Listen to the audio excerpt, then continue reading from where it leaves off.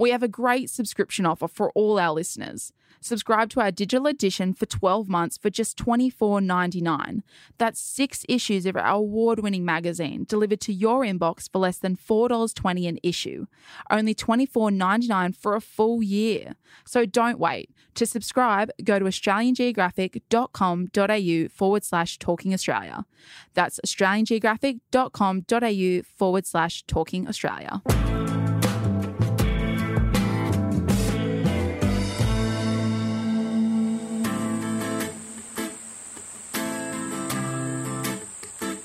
Hi, I'm Ben Kantak and you're listening to Talking Australia, a podcast by Australian Geographic. My guest today is Duane Hamaker. Duane is an astronomer and associate professor at the University of Melbourne who has a specific interest in cultural astronomy and Indigenous sciences in general. His new book, The First Astronomers, How Indigenous Elders Read the Stars, offers a systemic overview of traditional First Nations knowledge of the stars. On this episode, we talk about the history and value of cultural astronomy, as well as the ongoing debate and attempts to discredit Indigenous science and knowledge. I'm thrilled to be talking to Duane today on this episode of Talking Australia.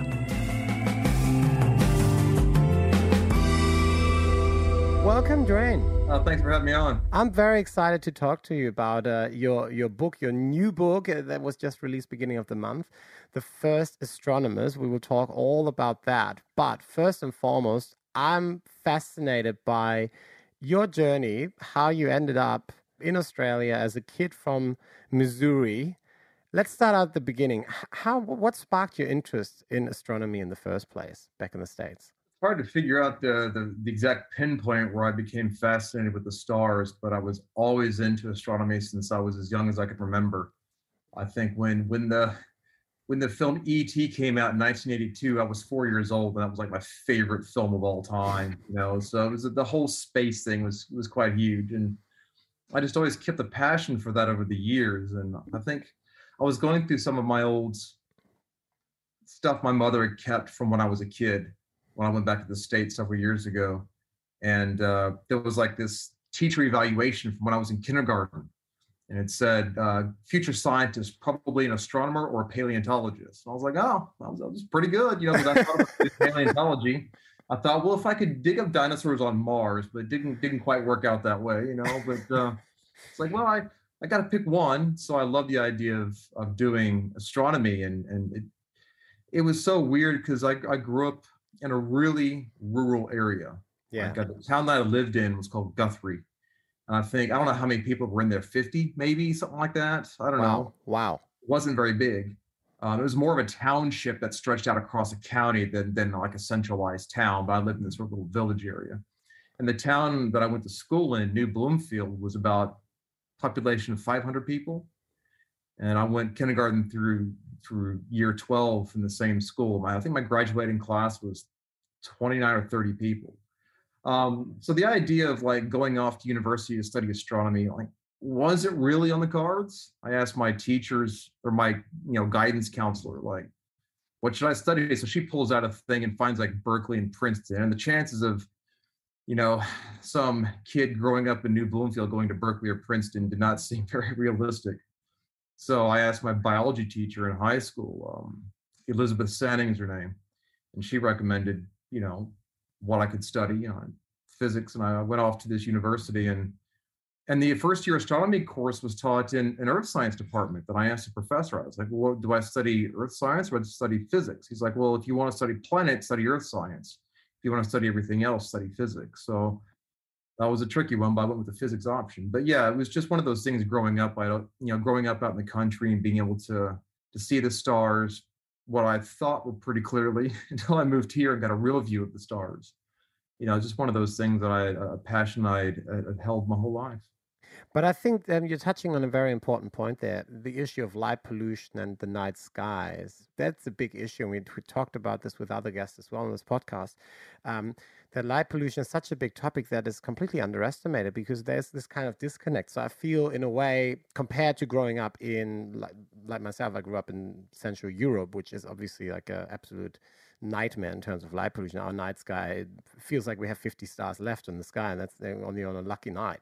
Being from mid-Missouri, compared to, I mean, the night skies here are amazing, but you must have been a little bit more present, or you must have been a little bit more aware of it than some cities like a kid. Absolutely. And the great thing was I could go outside and get pretty dark views of the sky because we were surrounded by farmland, and there were towns around, but they were small. So we didn't have major cities. And the nearest major city was, almost 2 hours away in other direction, Kansas City or St. Louis. Smaller regional cities, but it was a very beautiful part of the sky. And I used to just sit outside at night. I've always been a night owl my whole life, which I think ties into being an astronomer. Yeah. Those two work very well together. Just sitting outside and looking up at the stars and, asking all the big questions and just wondering how amazing it would be to be able to do that as a career. Like how could you do something like that? I didn't know any astronomers. I didn't know anybody who was an astronomer. It just seemed like one of those distant dreams, but I thought, well, I can do that, or I can, do something I'm not happy with. So the obvious choice for me was pretty clear.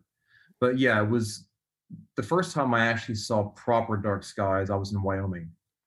I was 17, and we took a family trip up to Yellowstone, and we drove through Wyoming, and we were in this valley in the mountains in the Rockies. And I just remember waking up in the middle of the night. The funny thing, it was one of the best and worst nights of my life because I had this horrible, horrible migraine because we were up in the mountains. I'd never been exposed to that kind of climate before.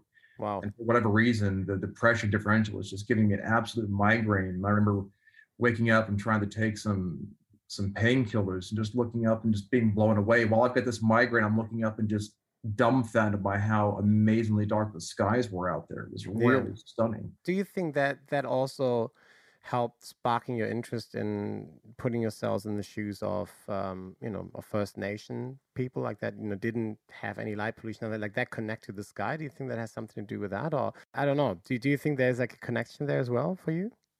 I never thought about that at the time. And for me, being able to see the stars had a massive influence on my interest in astronomy.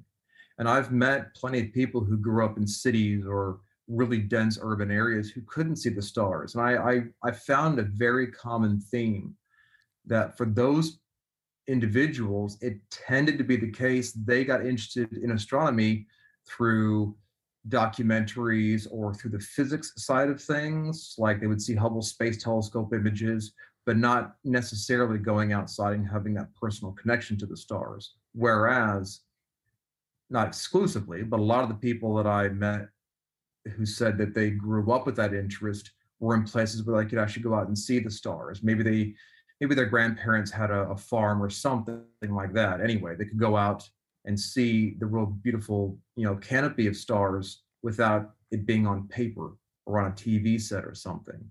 And when you learn about the ways that humans have always connected with the stars, I mean, they are all encompassing as a knowledge system themselves. They are how we give meaning to the world, how we understand our place in the world. If we want to know how things are happening on the land, we have to look at the stars. And because most human societies through human history have always used systems of orality rather than written systems, we use the stars as a memory aid, as a memory device, as a memory space. So we put these ideas in the stars as markers, and that's what the elders always teach: how to use the stars as a map and as a textbook. So I think for me, growing up and having a view of those stars was a massive influence. Otherwise, my attention probably would have gone downward more, and I probably would have ended up as a paleontologist. Digging out stuff. The whole discipline of astronomy has come a very long way. I mean, even if you go back and, I don't know, at school, I can't recall hearing about anything earlier than, let's say, Greek societies or Babylonian societies and their interest in the stars and in astronomy. Astronomy has gone through such a big shift and change. I mean, it's basically just studying physics these days. Could you explain to our listeners what is astronomy these days and what did it used to be? These days, astronomy and astrophysics are basically synonymous. They're used interchangeably. Although I would, certainly argue, as would most colleagues, that astronomy is a bit broader. So astrophysics is completely within astronomy, but not all astronomy is within astrophysics. But for the most part, it's understanding everything outside the Earth's atmosphere. That's basically what it is, the science of all of that. So whether it's our solar system, which tends to be a bit more dominated by Earth and planetary sciences, the geosciences, or even the local space environment, out to everything else beyond, which is definitely the realm of astrophysics. That's more of a modern situation with that. And you find interdisciplinary links between sciences like astrobiology, so the search for, life in the universe, not to be confused with the ufologists and whatever else trying to find, the big-headed aliens probing people in the middle of the night sort of thing. But they're looking at how common is life in the universe? How did we get here? How did all those great questions? Big questions, yeah. And of course, the area that I'm working in looks in the context of astronomy with respect to humans, so society, culture, history, heritage, all those kinds of things. Now, if you go back very far, more than a few hundred years, astronomy, which is the science of everything in the cosmos, and astrology, which tries to find human meanings in the stars, were indistinguishable from each other. You go back in ancient times, they were the same thing. And it was hard, it could be a challenge at times to separate the scientific elements of that from the non-scientific elements of that. Today, we've got pretty set boundaries around all this stuff. Back then, you didn't have that. So astrologers were actually making careful observations of the stars, their positions, a lot of astrometry, and what we would consider those aspects today to definitely be science. But then they were using that to sort of figure out, well, what are good and bad omens, and what are good and bad days, and predicting things of that nature, giving that sort of humanistic meaning behind it, which is interesting for the work that I'm doing, because we're understanding or trying to understand astronomy from a human perspective. Therefore, astrology, among many other things, would fall into that. But there's a difference between understanding the history of astrology and being a practicing astrologer. It's a weird area, which can be quite tricky to explain to people without going into all the gory detail. I'm not sitting there reading people horoscopes, but you kind of have to learn a little bit about it if you're going to work in that space, because there's a lot of ancient systems of knowledge in some cultures of the world, and the ancient temples they built and things had to do with those two worlds. But basically, astronomy, it's hard to figure out where it first started. I mean, it seems that humans, as far back as we can go, have tried to understand the world around us, which includes the stars. And I mean, I have no idea. There's examples of star traditions that go back over 10,000 years. People have been around for a lot longer than that. Western science sort of traces it back to ancient Sumer and that breadbasket of what they call breadbasket of civilization. You get written languages and city-states, and it sort of evolves and changes, and then it gets adapted by the Akkadians and the Babylonians, and then later the Greeks and Romans. It goes through this whole history of astronomy, but really about the Enlightenment and the scientific revolution is where those areas started splitting off. Because even some of the people we think are the great astronomers were actually practicing astrologers as well, whether they wanted to or not. Maybe they saw one as a day job and one as a hobby. But that's kind of how it split off in the last few hundred years to become two very distinct areas. And I think for the questions that astrophysicists and astronomers are trying to ask, that makes sense. You can't have supernatural causation, for example. You can't say, why does the star work this way? Oh, because the gods made it that way. That's not the kind of answer that's going to be suitable for the questions you're trying to ask. But then there are other questions you can ask in a different social context. And well, I'm certainly not, a practitioner or follower of astrology.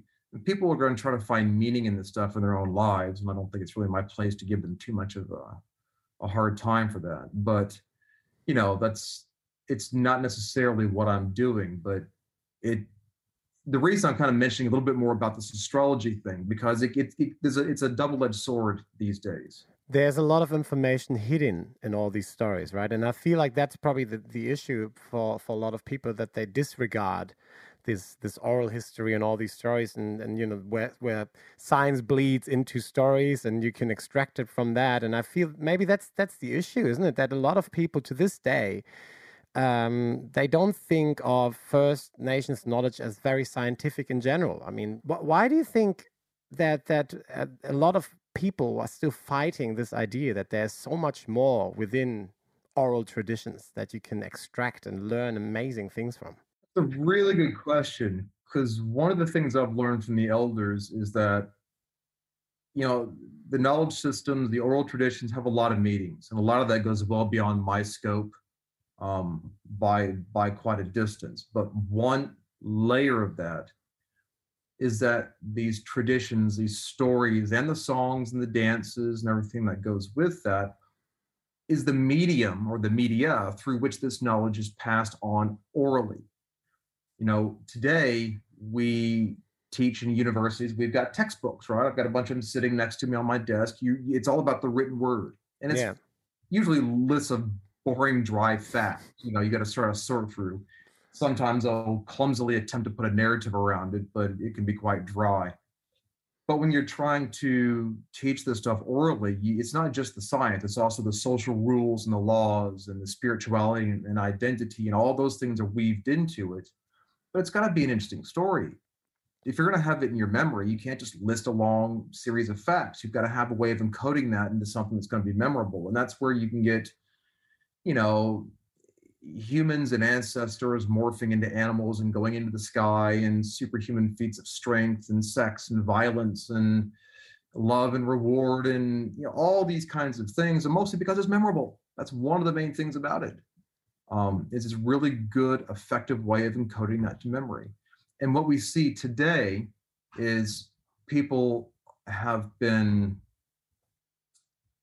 trained in a Western scientific way to such a degree where anything like that is considered not science or pseudoscience. And again, for what Western science is trying to ask, I mean, that's fair enough. I mean, I qualify this by saying when I started doing my PhD on Indigenous astronomy, I co-founded a skeptic society. You know, I was very much in this camp.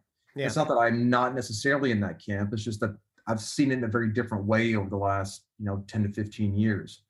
But today what happens is those who don't want to believe this, because there's this hints of cultural superiority, which you find in the West, which sometimes I find really ironic, because the people who push these sort of European superiority ideas, and some of it slightly veiled, some of it out in the open, sort of white supremacist views of, how Europeans have figured all this stuff out, and Europeans were so much better at this, and they really emphasize this Northern European view. They will often quote the Greeks and the Romans and things of that nature. And I'm like, you do realize the Greeks literally referred to the Germanic tribes as barbarians, right? Like, we were considered the primitive barbarians, so trying to co-opt them and saying, oh, but look what Europe did, look what the Greeks did. The Greeks didn't have the best views of you if you recall your history, Roman expansion through Gaul. Anyway. So what happens nowadays is there's a lot of people who, when this stuff comes up, they just say, oh, it's just astrology. And as soon as they say astrology, it's dismissive. You could ignore it. It's the same as trying to read a horoscope to figure out your love life or your lotto numbers or something. Yeah. And because of that, we get it in a weird way from all different sides of the spectrum, because we get people on one side of the spectrum who want to dismiss it as mythology and think that Aboriginal, Indigenous people didn't have any science. This is ridiculous. There was an article in a magazine today trying to tear my book apart when the guy who was talking about it literally didn't read anything except the cover. That's all he read. It's obvious. That's all he read. Yeah. Yeah.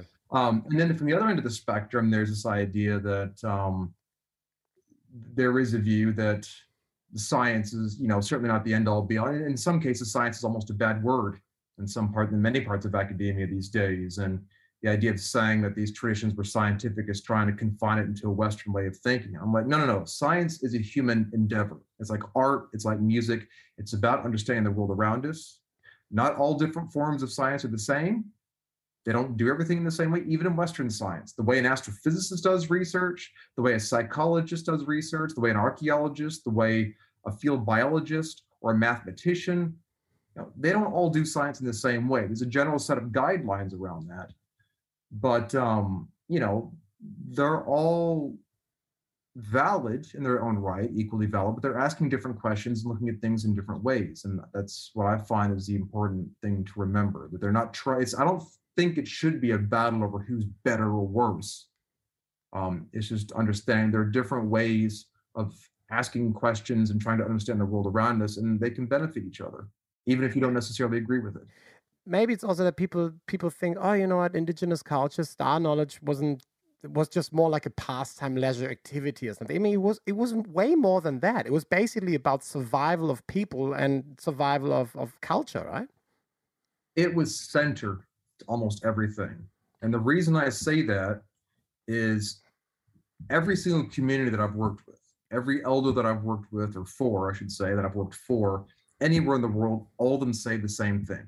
Everything on the land is reflected in the sky. If you want to know how anything works on the land, you have to look to the stars, because they will tell you. It's about understanding as they often say, reading the stars, which is why I titled the book, The First Astronomers, How Indigenous Elders Read the Stars. Yeah. Reading the stars is the scientific process that is knowing how to observe all the changes, no matter how subtle or long-term, in the positions and properties of celestial objects to understand how things work on the land. Now, they can have a practical purpose, navigation, calendars, predicting seasonal change, forecasting weather, understanding the behavior of plants and animals. It can have a social context. It can be informing traditional law, behaviors, social expectations, marriage classes, kinship, all that kind of stuff. And of course, all the stuff on identity and spirituality that are connected to the stars. That's certainly beyond my scope, but all of that is there. So it's central to everything. And that's why this idea of light pollution sort of erasing the sky isn't just taking away, our ability to see the stars and be like, ooh, isn't that pretty? It's literally like wiping textbooks. It's like taking white out and just covering all the textbooks up. All the source knowledge and information you have is in the sky. And the stars are, are fixed. Not over long periods of time. And yes, there's precession, nutation, stellar proper motion, all that kind of things that, cause changes over long periods of time. But on a normal year-by-year basis, the stars are fixed. They're predictable, and we can understand how they work, and we can predict long into the future what's going to happen and how they work. So they're really a sense of security in the sky, in the world around us. So it's so important that we understand and recognize that, because this casual dismissal of the stars as something that we don't need is destroying our personal connection to it. It's destroying our ability to understand our place in the universe. And with these ancient cultures that are living and thriving today, that have been around for so long, you're literally just wiping that out. And that's another one of the reasons why I think some people may feel resistance to acknowledging these deep intellectual accomplishments and complex systems of knowledge. The whole idea when the Europeans invaded and colonized Australia was, oh, these people didn't own land. They didn't really know anything. They're sort of aimlessly wandering around. When you recognize that they did own the land, and their sense of that, and they weren't just wandering around aimlessly, and they did have complex systems of knowledge, this idea of dehumanizing and eradicating, all of a sudden you just can't do that anymore, and people don't like that, especially when they've been holding up that narrative for so long. So, it's really kind of gross, kind of gross, it's extremely gross that those things are still happening in this day and age. But I think that's definitely one of the contributing factors why so many people are just resistant to it. And that's also why I feel your book, The First Astronomers, is so important. I want to talk to you about the process of this project, of the book. You collaborated with 6 Indigenous elders from mainland Australia and the Torres Strait on this project. How did you get in contact, and what was the process like leading up to this project? Well, funnily enough, initially I had a whole lot more elders. As it turned out, the reason there's 6 listed on the cover of the book, because that was a limit to the number of co-authors that were allowed by a trade book of their type. And the way libraries index books, it actually wasn't me just saying, well, these are the 6 elders that I'm going to pick for an arbitrary reason, or they were the only ones. There were a whole bunch of them, but it's the publishing system, and nothing against a publisher. That's No. limits to how they do this sort of stuff. I think a library indexing 50 authors for a book would be a bit tricky, even though that's pretty commonplace in literature. I was just about to say, yeah. 250 co-authors. I've seen papers in, like, especially these big surveys in Nature and Science, where the paper's like 20 pages, but like 18 pages of the authors and their affiliations, the actual research. But when it comes to this work, I did my PhD at Macquarie University on Aboriginal astronomy, and I met a couple of elders who were really great at sort of mentoring me through the process. And when I finished, I got a job at the University of New South Wales with Professor Martin Nakata. And then that's when we decided to do a project working directly with the elders. Because during my PhD, because of all the restrictions and the time crunch of doing a PhD and all those factors, I didn't actually do what they call ethnography. I didn't actually go out and interview elders. It was all based on archival historical research and then archaeological research. And this was the first time I could actually go out, and even though I had spoken to elders, we didn't go through that formal process where it wasn't part of my actual degree. But when I started working at UNSW, I got a DECRA fellowship from the ARC, and then we decided to put that in on the Torres Strait. And then, Professor Nakata, who is a Torres Strait Islander, he took me up there. We sat with the elders and explained what we could do, and they were keen because, as they say, they've got a lot of living knowledge, but over time, it's starting to fade a bit because, the schools there only go to year 6 on most of the islands. So the students have to go to either Thursday Island or the mainland. And there aren't a whole lot of economic opportunities to come back to the islands. So usually, when students hit, I don't know, around the age of 12, I'm guessing, they go off somewhere else for a long time, and they may come back to visit, but they're not there with the elders on a day-by-day basis in the community.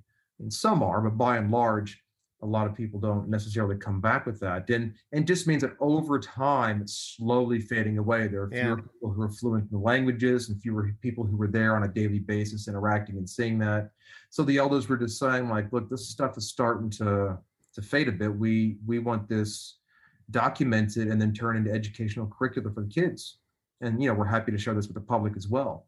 So that's been the main motivation behind it. And then when it came time to do the book and the publisher said, well, we can pick 6, I said, all right, well, there's 6 elders in particular that we've done a lot of work with, but they've actually been co-authors on the scientific research we published. They're actually named authors on those publications. And these were the 6 that I chose. And, it was choosing those 6 was pretty easy, but I felt bad because I wanted to include a lot more. My initial draft of the book had 98 elders on the inside cover.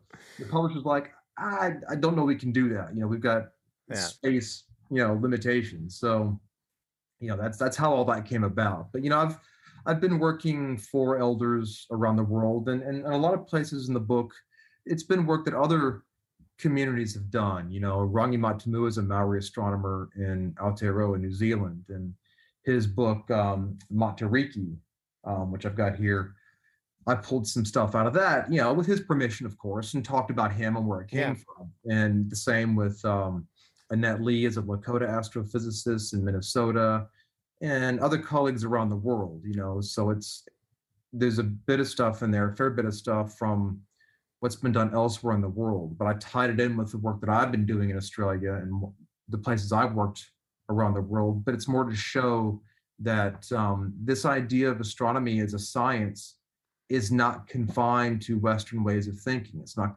Western science isn't the only one.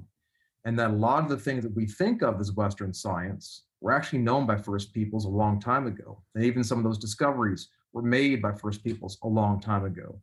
And it's not really meant to sort of trash Western science or to pit them against each other as a who's better or who's worse sort of situation. But just for scientists to recognize that, there's other systems of knowledge that we can learn from. And there's a lot of collaborations that can happen when we, stop thinking of these systems as being less than Western science. We put them on an equal platform. They're not the same, but there's an overlapping area where they are quite similar, and there's overlapping areas where they are the same. It's like a Venn diagram. It's not a perfect circle, but they're not totally separate. There is overlap. And that overlap area is what this book is all about. I thought it was fascinating.